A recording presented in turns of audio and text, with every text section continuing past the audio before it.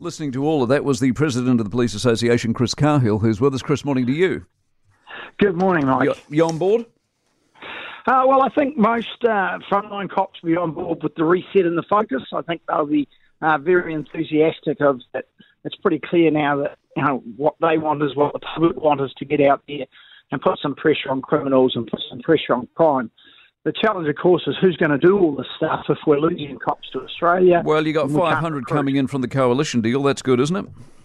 Well, we'd like to see the word extra rather than just new. We already get 450 new a year, so that needs to be clarified that it's actually extra, not just new. So it is a resource issue as well as an attitude issue, is what you're telling me. Is Costa the man for the job?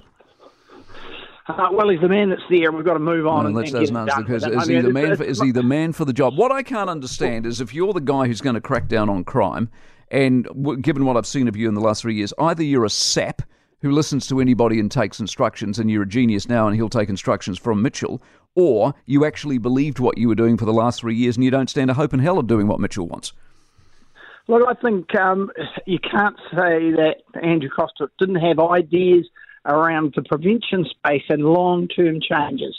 What he's been told now, he's got to focus on the here and now. So I think it's pretty clear in that letter of expectation that that's what he's got to focus on. Yeah. I'll tell you what I want to see, Mike, though. I want to see the letter of expectations going to the CEO of Health, the CEO of Oranga Tamariki, where they're going to stick in and do their job, because it can't just be police. So I want to see the same letters.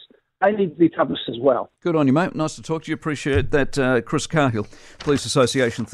For more from the Mike Hosking Breakfast, listen live to News Talk ZB from 6 a.m. weekdays or follow the podcast on iHeartRadio.